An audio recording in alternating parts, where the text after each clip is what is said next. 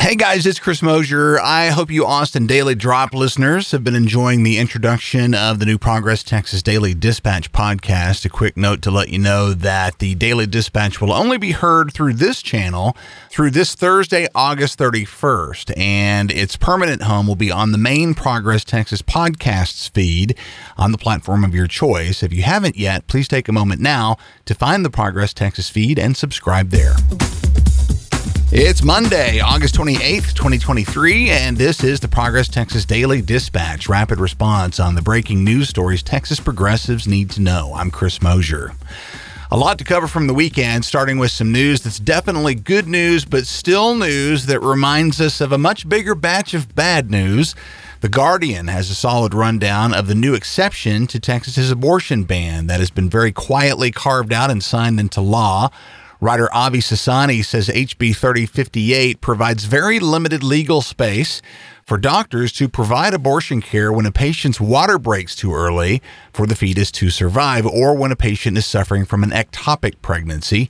Democratic State Rep Ann Johnson worked across the aisle with staunch abortion rights opponents to secure this accommodation, which again is good news for the pregnant Texans who find themselves in these precarious situations, but also represents only a baby step in the fight to restore the Roe v. Wade standard, and also may provide public relations cover to the opposition, who now have legislation to use as an example of their compassion. Meanwhile, Texas doctors accused of violating the state's abortion ban face up to $100,000 in fines or even life in prison. These are consequences that may lead them to opt out of even treatment that's now been deemed legal out of an abundance of caution. So, good news, but a vanishingly small dose of it. Also good news, but of the temporary type Texas progressives are starting to get used to, I think. Writer John Riley at Metro Weekly says that on Friday, Travis County Judge Maria Cantu Hexel issued a temporary injunction suspending a new Texas law set to take effect this Friday that bars transgender youth from accessing puberty blockers and hormones. As has become the norm with these decisions, the Texas Attorney General's office immediately filed an appeal of the order, blocking state authorities from enforcing the law. So it will take effect on schedule on September 1st. The law was challenged by 5 families with transgender children, 3 doctors specializing in transgender care, a national LGBTQ plus advocacy organization, and an organization for LGBTQ plus health professionals. A trial to determine the law's constitutionality is set to begin on May the 6th, 2024, about 8 months from now. Meanwhile, a drag performance group in San Antonio put on what could be their final show over this weekend. Texas Public Radio's Kayla Padilla says 360 Queen Entertainment has been performing monthly on the patio of Tomatillos, a bar and family-friendly restaurant on the far north side of San Antonio, for the last year.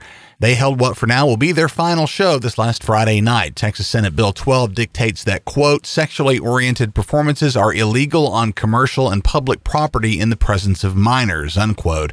And that's the law of the land as of Friday. Richard Montez, co-owner of 360 Queen, says he and his partner have joined the ACLU of Texas's lawsuit against the bill, calling the drag ban unconstitutional and a violation of free speech rights. They'll be testifying in a Houston courtroom on the matter today. A new Austin American-Statesman piece details financial connections between our thrice indicted, currently suspended, and soon-to-be impeached Attorney General Ken Paxton and Lieutenant Governor Dan Patrick, who is set to preside over said impeachment trial starting 1 week from tomorrow, Tuesday, September 5th.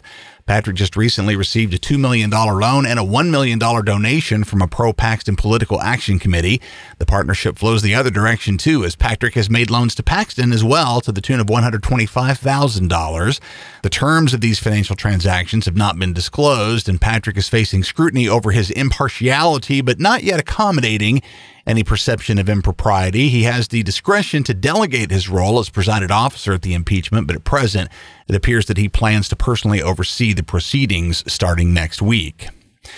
The first day of school in Houston doesn't normally make the national news, but it does when it's the first day of school after a state takeover of a major metropolitan school district. Juan Lozano at the Associated Press once again covers Mike Miles, Houston ISD's new state-installed superintendent, who says recent disappointing standardized test scores only confirm what he sees as the need for what he calls bold systemic change in Houston. For example, At 28 of the district's underperforming schools, many of which are located in lower-income neighborhoods, teachers must now follow a centrally scripted curriculum with in-classroom cameras monitoring their performance, and these teachers' pay is largely based on resulting standardized test scores.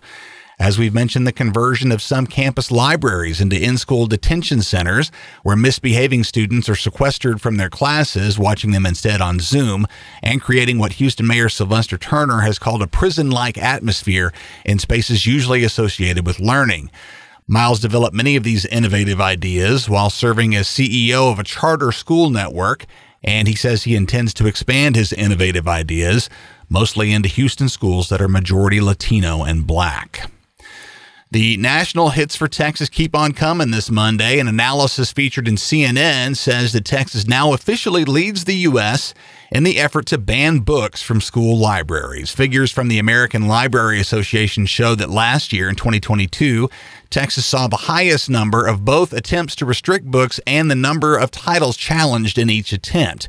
In Texas, there were 93 requests to ban a total of 2,349 book titles, more than any other state by a margin of 40 attempts, and an average of 25 titles in each challenge. Take heart that at least on that last stat, the average number of titles per book ban attempt, we actually came in second behind Florida.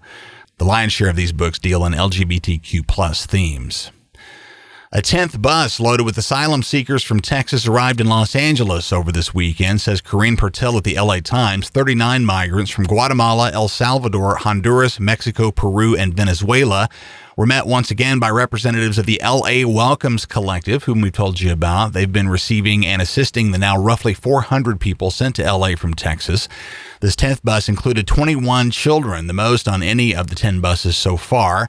Jorge Mario Cabrera, a spokesman for the Coalition for Humane Immigrant Rights, a member of the LA Welcomes Collective, comments that while the group appeared exhausted after a long trip, they're also ready to work and contribute to their communities.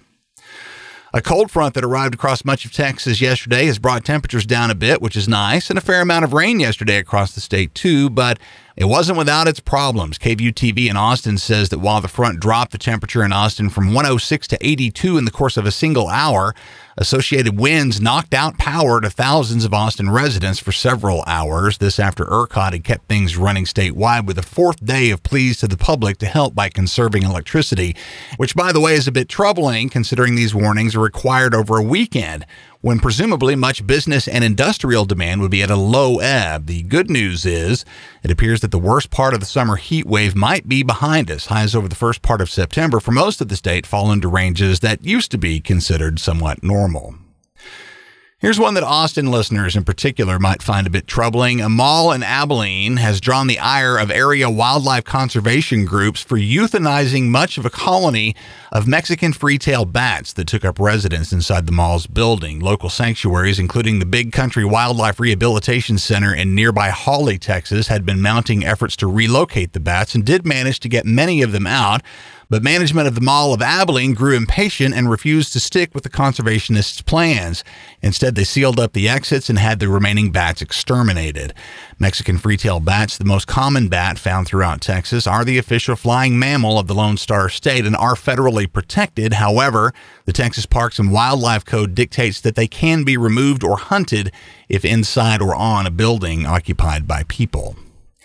Finally, sticking with wildlife conservation to close, and not to pile on to the already outsized share of positive PR that Texas grocery chain H-E-B enjoys around here, but they have produced a product that Texans of an environmentalist stripe will definitely want to consume, a new series of state wildlife documentary films from the same team that produced the similar and acclaimed nature doc Deep in the Heart with former Texas Land Commissioner candidate Jay Clayburgh. The new 5-film series is called Our Texas, Our Future and is required viewing. See the link from Texas Monthly in the show notes for a link to watch. And that's the Progress Texas Daily Dispatch. Today's Texas political news for today's Texas Progressive.